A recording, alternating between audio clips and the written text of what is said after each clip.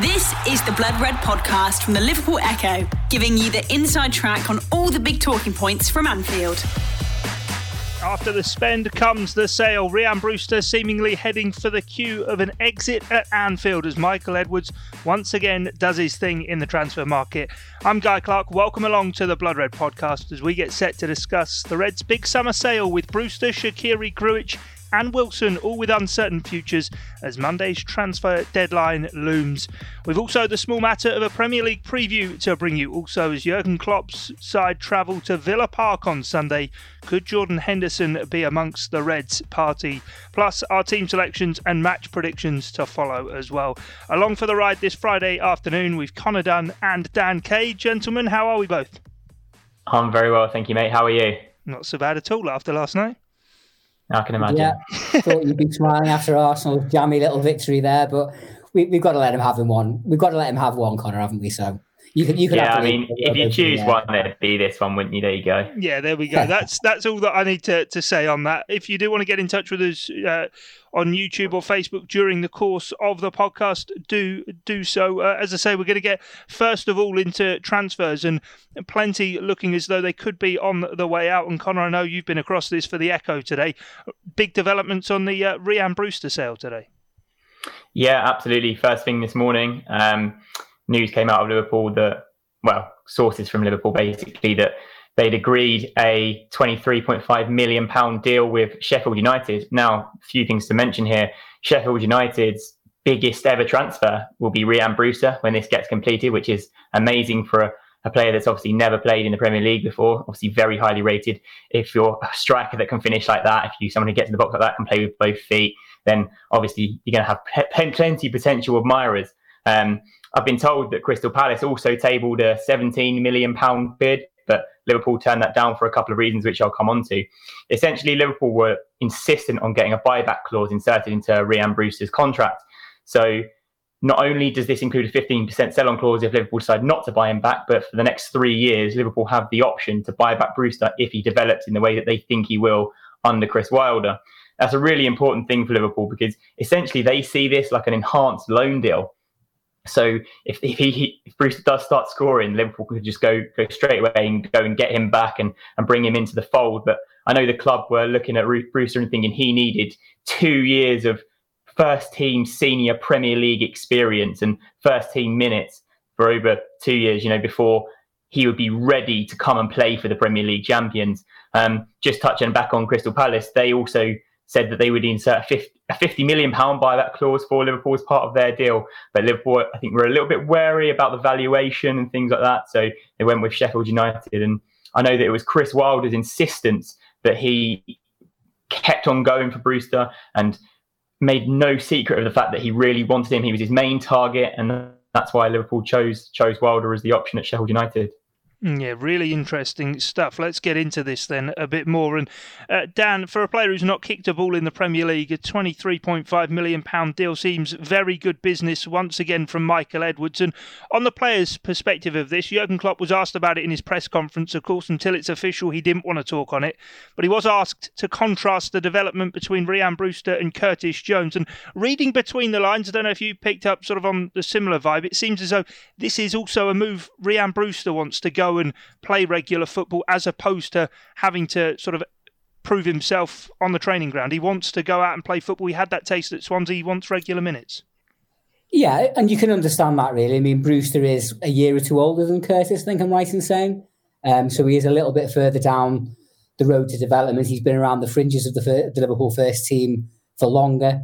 And also, he's not a local lad like Curtis is, who obviously is probably going to be that little bit more patient, and it's a bit more of a dream for him to play for his boyhood club. I mean, I do have to say, I will be slightly sad to see Brewster go, although it's really interesting listening to what Connor said there, particularly the aspect of this buyback clause, which we've written plenty about and talked about in the last few weeks, particularly the way Connor described it as almost like an enhanced loan.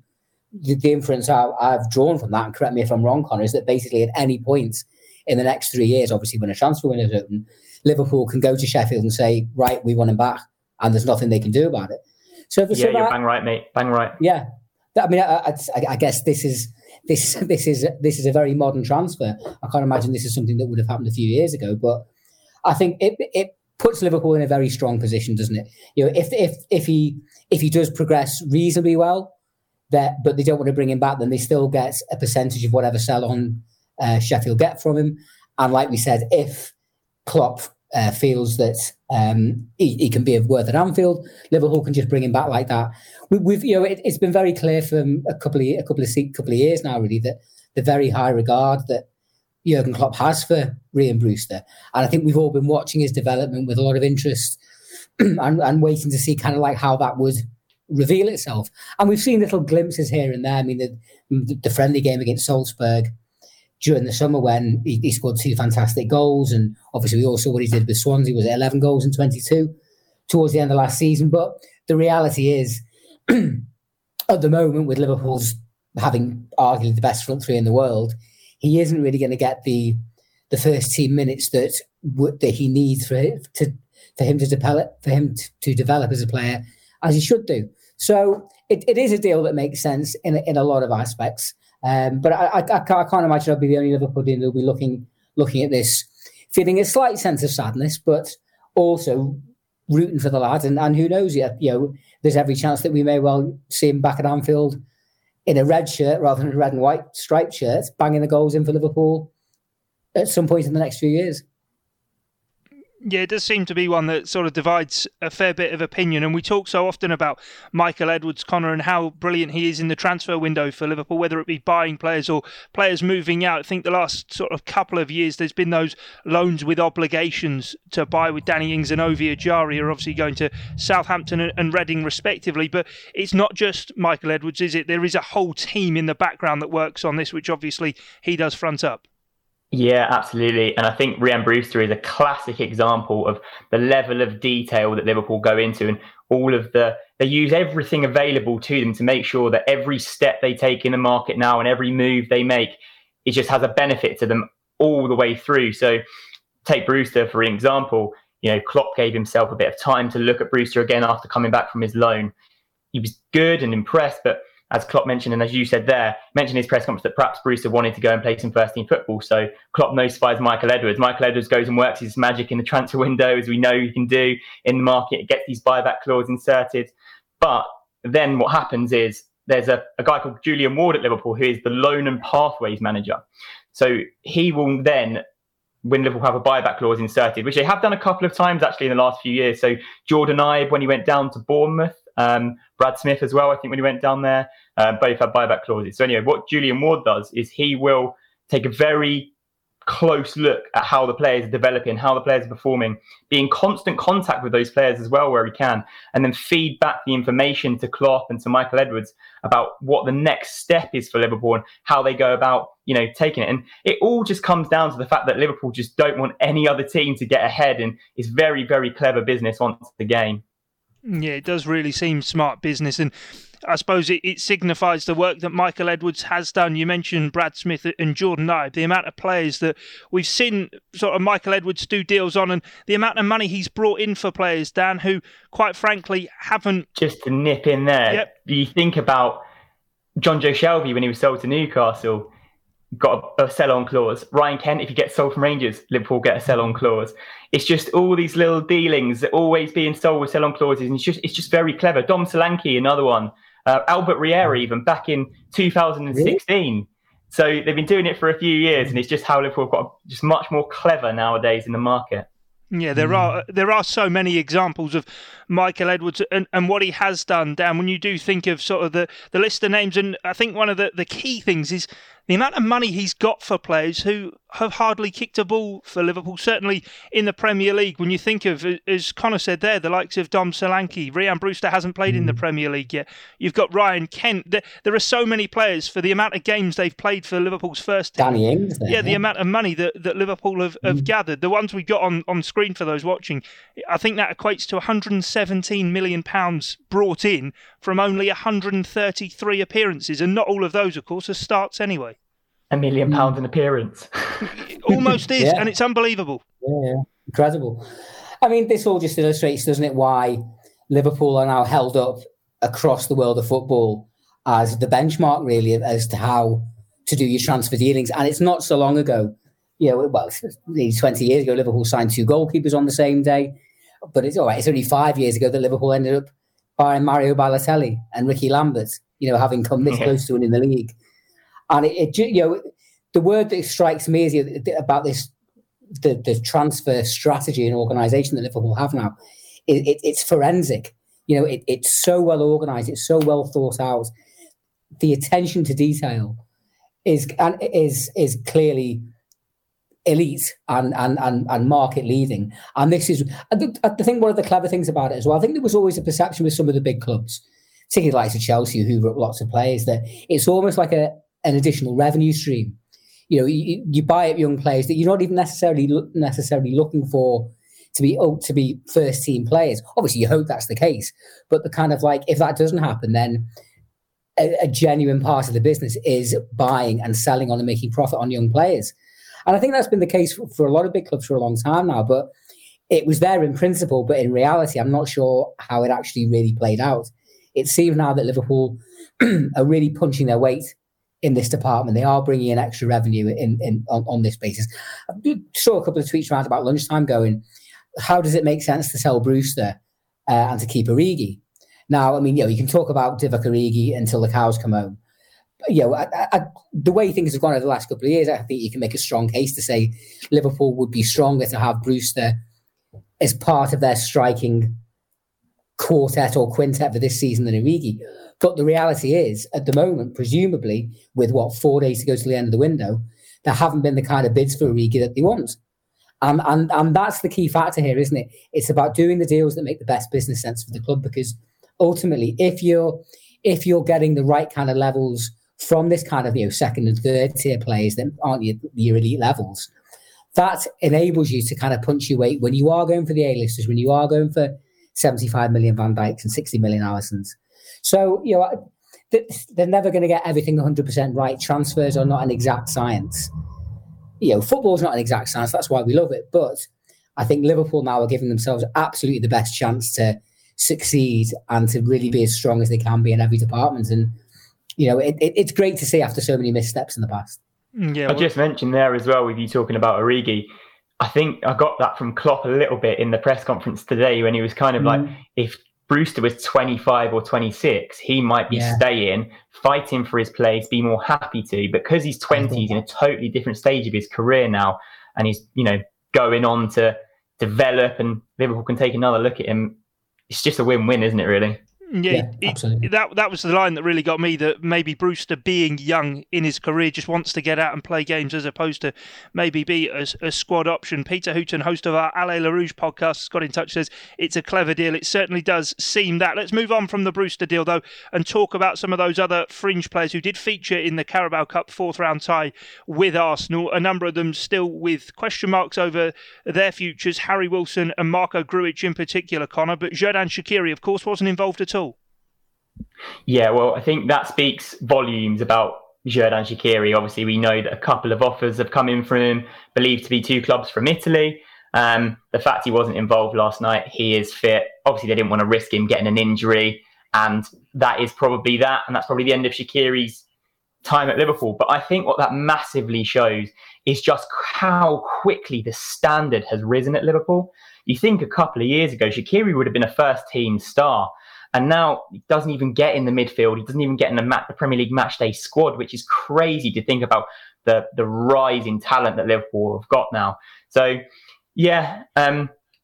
Interestingly, though, Shaqiri, and talking about Shaqiri, I have to talk about Wilson, because in no uncertain terms, I've been told that should Shaqiri be sold, then no matter what offer comes in for Harry Wilson this summer, he won't be sold. He won't be going anywhere. So I wrote this in a piece the other day. Basically, Klopp's happy to have him in his squad because of the amount of games, because of the congestion, because of coronavirus still being a thing, possible injuries. He's happy to have a bit of a bigger squad this year. And actually, they'll reassess Wilson's position in January, depending on where Liverpool are at. But if Shaqiri goes, then Wilson will be staying. I'll let Dan talk about Grujic, because I thought Grujic was excellent last night, and a couple of commenters did as well. Well, I'll talk about him as best I can. I was actually playing football last night, so I've only seen bits and bobs of the game. But every report I've read said that he was excellent. I mean, I always liked the look of him. I remember that header he scored against Barcelona in the friendly game at Wembley, right at the start of Klopp's first full season. Obviously, we know he's gone on loan to the Bundesliga a couple of times and performed well there. I think it says a lot about. I think that deserves a fair degree of credit, because it can't be easy constantly coming back to Liverpool every summer and then getting shipped out again. But by all accounts, he was a real presence in the middle of the park yesterday. He looked one of Liverpool's most likely players to get on the score sheet. I mean, by all accounts, it was a pretty good performance. And but for the outstanding performance of Bernd Leno in the Arsenal goal, Liverpool would have won by a couple of goals. I've had that sense that what Connor mentioned there, that we know Klopp likes a smallish, tight-knit squad to keep everybody on their toes and feeling involved and everything. But obviously, this is an unusual season. And I think we've all kind of realised that there is going to be a slightly bigger squad because of those factors Connor mentioned. So it's it's going to be a really interesting few days until we get to, is it 5 p.m. on Monday? 11 p.m. 7 p.m. I think on Sunday. 7, is it? Oh, yeah. Sorry, the transfer window 11 p.m. on Monday. Yeah, 11. The game against Villa. 11 rather. Sorry. Right. Yeah, but I think it's going to be interesting. I mean, really interesting what Connor said about Wilson as well. The fact that if Shaqiri goes, Wilson stays. That obviously illustrates again that Klopp doesn't want to leave himself short, and I think that's sensible, because this is an unprecedented period in terms of games, of intensity, obviously of travel with the Champions League. I mean, the draw was reasonably kind to Liverpool in that regard, with not too many far-flung trips, but it's still something to bear in mind. And if Liverpool are in a pretty good position, I think now, then that if they do, they can hold out for the bids they want for the value that they think their players are worth. And if those kind of bids don't come in, then they're in a nice position where they can sit tight till January and make sure they got this extra cover, because we've been really quite lucky, I think, with injuries over the last couple of years. We haven't had none. It can be absolute fallacy to say that. They have had some injuries at various points, but we've not had a kind of like a real crisis. Now, by the law of averages, if you're watching football long enough, they do happen eventually. And obviously we don't want it to happen this autumn, but it could do. But at least by having these extra players here until the new year, Liverpool have got that extra bit of cover, and then it can be reassessed in January. Obviously, you'll have a clear idea about how the league's going, how Europe's going. Form can come into it as well. But no, it's if you can't trust in the way Liverpool go about the business now in terms of transfers, after seeing what they've done over the last few years, then I don't think you ever will. Yeah, I think you're exactly right there, talking about Wilson and Grujic. Obviously, Bruce is off, but before the Arsenal game, I was told that Wilson and Grujic were going to be involved. Wilson's looked really lively in training, for example. Grujic really impressed Klopp against Lincoln, and obviously would have impressed him again last night against Arsenal. So Liverpool are in a really fortunate position here. I think it's all about the right bid. If the right bid comes in for the value and they meet Liverpool's valuation and they get the £20 million they want for Wilson and the £20 million they want for Grujic, then absolutely makes sense to sell now. But they can sit tight. They have every option to sit tight to January. It's not that long. Wilson and Grujic will get invaluable experience training with Liverpool's world-class stars and the model professionals like Henderson and Milner. And so it really, again, they're in another bit of a win situation, but that's just testament to how well they're doing and the business they're carrying out right now. Yeah, final point just to make on the transfers, and as you were saying it there, Connor, it popped into my head. There's this misconception, I suppose, going around, somewhat of a myth maybe, that Liverpool have done their business in the transfer window in bringing in Thiago and Diogo Jota. Of course, Kostas Tsimikas came in earlier in the window. That Liverpool now are trying to sort of clear the dead wood. These players are surplus to requirements. Jurgen Klopp doesn't need them, doesn't want them. He said in his press conference today, he was asked about how many in terms of general numbers may leave. He said it's not about that. The most important thing at the football club is the squad and the players within it. And therefore, there's this feeling that Michael Edwards' reputation of getting very high fees for players may not be able to continue because Liverpool wouldn't want these players. From what you're saying there, it seems to be sort of completely the opposite to what is playing out. Jurgen Klopp wants these players around, and the only way they're going to be leaving Liverpool is if good bids come in for them. Yeah, that's exactly right. So if Liverpool can, as I say, get the transfer money that they want for them and clubs meet their valuations. I know that plenty of clubs across Europe have been wanting Marko Grujic. Loads of clubs in the Bundesliga have been in contact. I know that bids were tabled for Wilson and Grujic. I'm not sure which clubs submitted them, but they haven't met Liverpool's requirements. So flat out there, that's clear. Liverpool aren't going to sell at just any price. They aren't just going to get rid of these players. So although it might be in terms of incomings they're done, although we were told earlier in the window that it's very fluid and it could go very late on, you're thinking of a centre-back, very, very possible, but unlikely. But there's no rush to just get rid and clear out, because actually they're in a bit of a situation that they don't know, really. They've never seen this situation before. They've never had such a short pre-season. Coronavirus has obviously never been a thing. And all these things are going to come into play, particularly, you think, in December, when clubs have already played so many games. You think of Tottenham this week have played, 4 games in a week. So coming into December, when this isn't like a traditionally ridiculously busy period, I think we might see the big squads start to come into play. The Blood Red Podcast from the Liverpool Echo. Well, let's move on then, and talking of sort of squad building as we were just before, and the makeup of it for Jurgen Klopp. His final question in his press conference today, Danny, was asked about, obviously, players going away on international duty in the current climate as it is. Liverpool's 3 Brazilians, Alisson Becker, Fabinho and Roberto Firmino, all set to be part of a squad that do face Peru. I think it is at 1 a.m. on Wednesday morning, as it is for us over here. And Jurgen Klopp saying, well, in a truncated season like this, we know England, for example, have 3 fixtures in this upcoming international break. It's all too much. Yeah, well, it's not the first time Jurgen Klopp has expressed his views about the intense burden and demands on a modern footballer and international football. I think he actually used the phrase, I think he was talking more about the Premier League or UEFA. He actually said they don't care a couple of times, didn't he, today? So that he was clearly bristling a little bit. And I think he's got every right to bang the drum. He isn't just jumping on a bandwagon here, is he? This has been an issue that Klopp, and let's be fair, plenty of other managers have spoken about at some length and raised the concerns about for a number of years. And they've got a point. You can't just keep flogging players, making them travel here, there and everywhere. All right, we know they're highly trained elite athletes, but it's not. I would think it's not just the physical intensity; it's the mental intensity as well. Building yourself up for these games, the pressure these guys are under to perform at a very, very high level.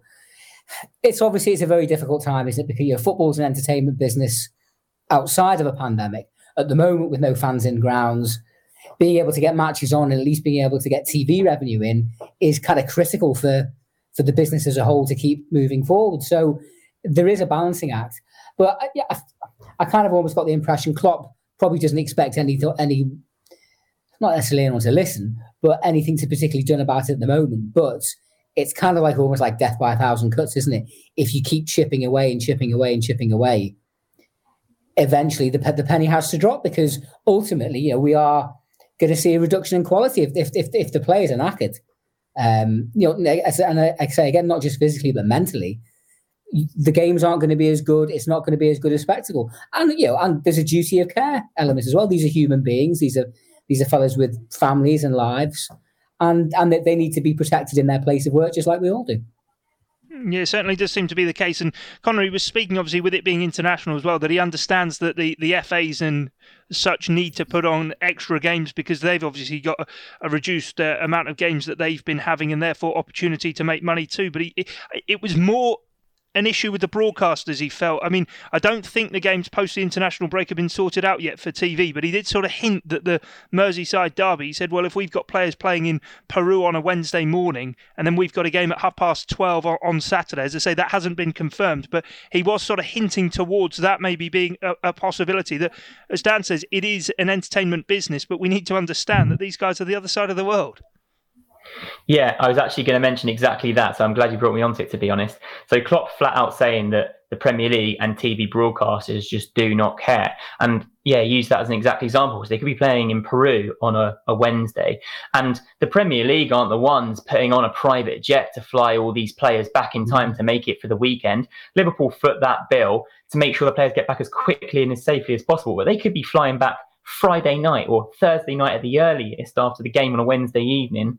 So, if they're landing, having to readjust to time zones and then coming into play an early game on a Saturday in a Merseyside derby, it's not great. And as you mentioned, obviously, it's not confirmed. The time of the kickoff hasn't been confirmed. But I mean, it's not a good situation if that is going to be the case. And obviously, Everton are going to have players in that boat as well. You're thinking like Richarlison, James Rodriguez, Colombian. So, it's not just Liverpool. And I think that's the point that Klopp really wanted to make, that he bangs this drum, but so many managers are really, really concerned about player welfare. And it goes back to the point as well about him really wanting 5 substitutions, and the fact that England are the only league in Europe without the 5 subs.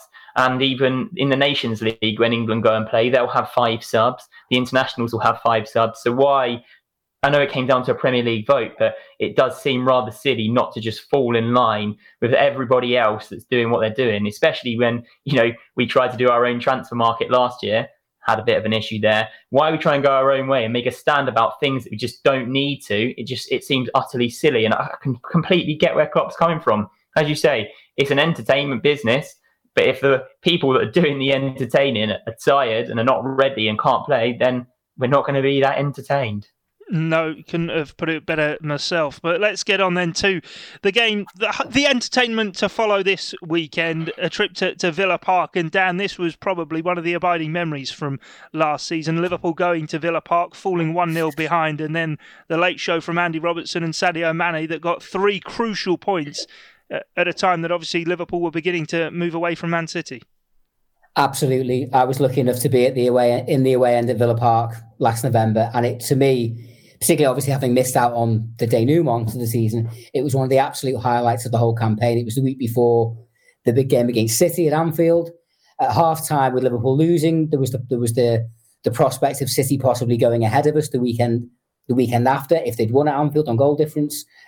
Villa Park's a great ground anyway. It's so much history there. Liverpool have been there many, many times, the semi-finals and so on.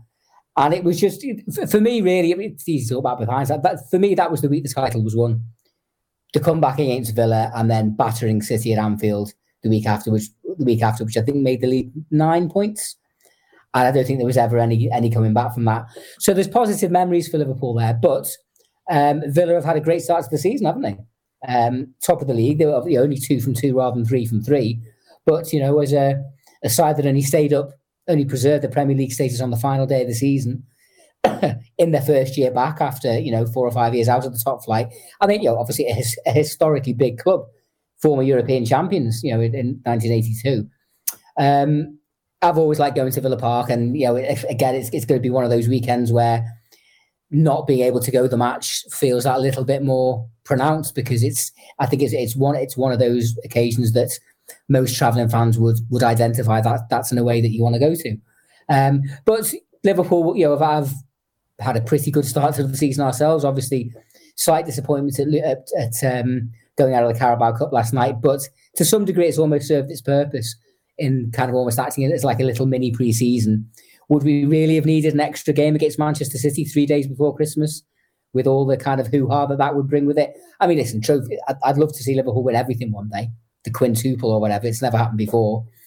But under the circumstances, I think if Klopp will be looking at this game, get another 3 points, do whatever it takes to keep the 100% record going, and then he can send his players off to international duty in good heart, and then it's just a case of hoping and praying they all come back safe and sound and intact for the small matter of a Merseyside derby.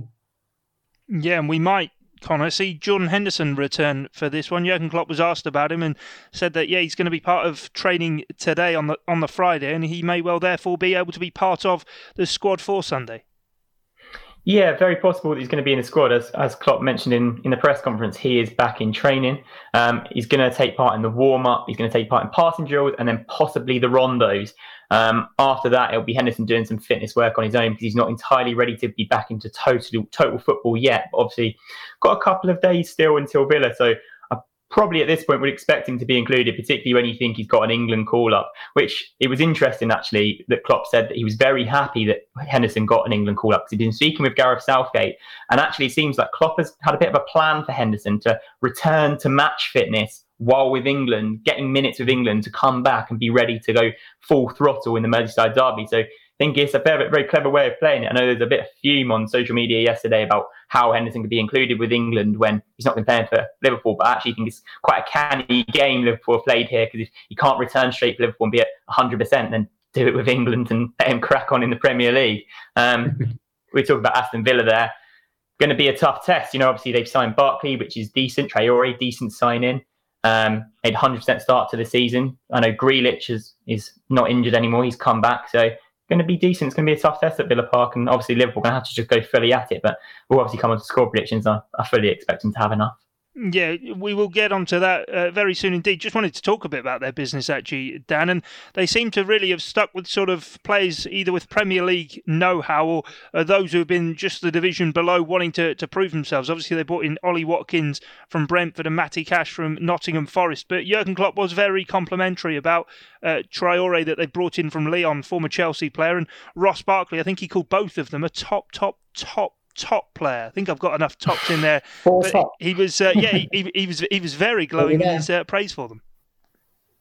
Yeah, well, Villa, as we know, gave us a tough time at Villa Park in November, and they put up a pretty good performance at Anfield in June, didn't they?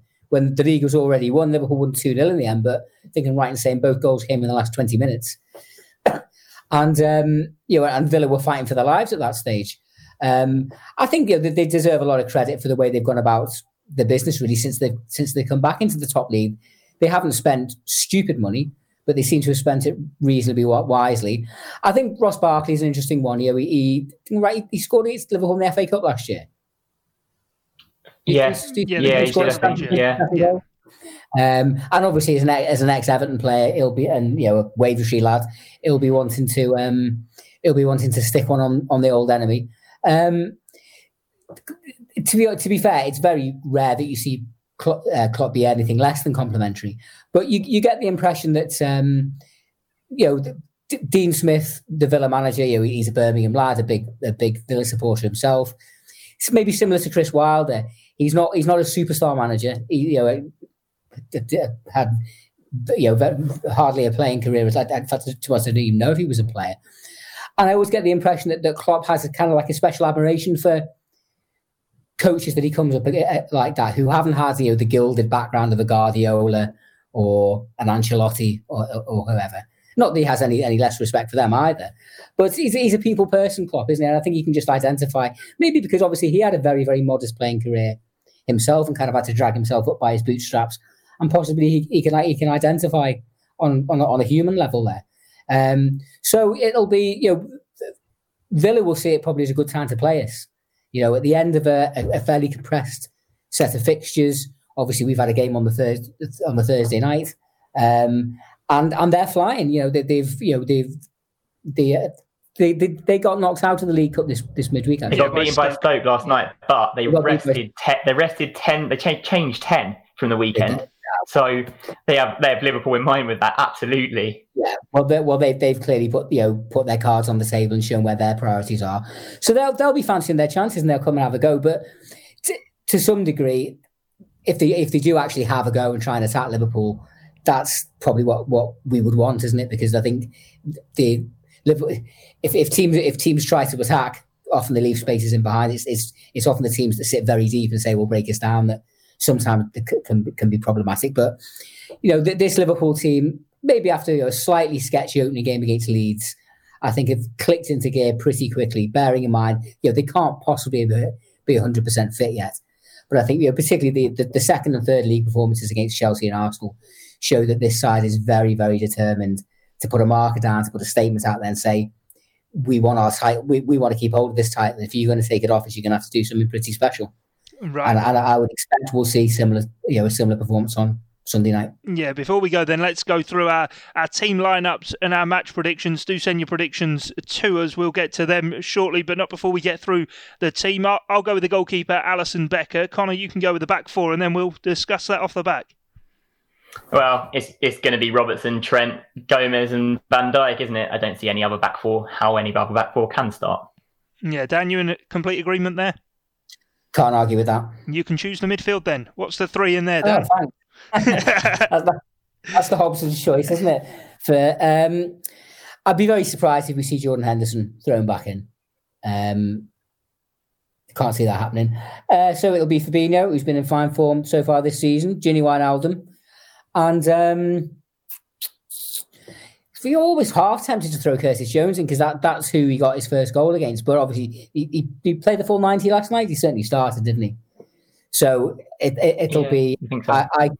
I even though he has maybe been grabbing the headlines or the goals that maybe people expect, I think Naby Keita's had a fairly solid start to the season. So I would continue with Naby. Yeah, Curtis Jones, incidentally, is in the England under-21s, isn't he? Got his first call-up for that. And Jurgen Klopp said in his press conference, Connor, that if we put Curtis in to start any Premier League game, no one goes to sleep worrying about it. Would you put him in there, or are you in agreement with the three Dan's gone for? No, I think given that Jones played last night and Keita was rested, you've got to put Keita in. I think although Keita hasn't quite got the assists or been the attacking force that many expected, I think Liverpool maybe used him a little bit of a different way. The way he's been pressing, the way he's been running, the way he's been sort of moving the game around and sort of dictating the pace a little bit, which is not what we've seen from him a lot. I think he's had a little bit of a different effect on Liverpool to maybe what we've seen from him. I've been quite enjoying his performances, so definitely him for now. But Jones is knocking on the door, isn't he? Certainly does seem that way. No, it certainly does seem that way. And as for the forward three, Divock Origi started on the bench in the Carabao Cup. Is he getting a start, Dan? Not for me. It's the time served, time trusted, elite front three of Salah, Mane, and Firmino for me. I hope Divock Origi still has a part to play this season. We all know if he never kicked another ball after June 2019, he'd be a Liverpool legend. But I still think he can have something to offer. And it's just a case of him kind of, reading the signs, improving, finding a way to kind of reinvent himself within the current context and making himself a viable option for Liverpool off the bench. If there was to be a change in the front three, I think more than Origi at the moment, it'd be Diogo Jota. But obviously he started last night as well. And from what I've heard, had a pretty decent game as well. So I'd expect him to be the first cab off the rank if he did want to change it or for first sub. But particularly as we're coming towards the end of this little stanza of first games, I think Klopp's just going to go strong, get that 9 out of 9, and then we can look at it again when they come back after the internationals. I think it's the one disappointment from last night, isn't it? If you were to say anything, it's not even the fact going out, but it's the fact that these sort of players, these fringe players, are just not going to get much game time anymore, really. Obviously, got congested games and they'll come in from injuries and when players need a rest, but the League Cup just gives them such a golden opportunity, same as the FA Cup will, but it's just another opportunity for them to prove their worth, play, get 30 minutes, etc., but not to be. But yeah, it's got to be the front three, especially with Jota and Minamino starting last night. I don't see any other than the front three, even though Salah played 60. He's going to come in, he's going to be raring to go again for his Premier League goal. He's flying, isn't he? So yeah, that front three, the revered front three, I'm excited to see. And what about a score prediction then, Connor? What are you going for on this one? Oh, Juan Diacampo. I'm going to agree. 3-0. Going for 3-0 to the honest, Reds. Took the words out of my mouth. As soon as I saw Juan, I thought, that's the Juan. So yeah, 3-0. Oh, Jota prediction. But I was going to say 2-0 to Liverpool. But we'll have to wait and see how it does play out. Of course, the Blood Red podcast will be back with you on Monday. Check out the Liverpool Echo for all of the build-up and match reaction as it does come in on our live blogs on the Echo website, as well as more detail on all of the Rhian Brewster movements. Connor with some brilliant writing today on the Liverpool Echo, so do go and check it out. But from us here at Blood Red, thanks for joining us and thanks for your company. It's bye for now. You've been listening to the Blood Red podcast from the Liverpool Echo.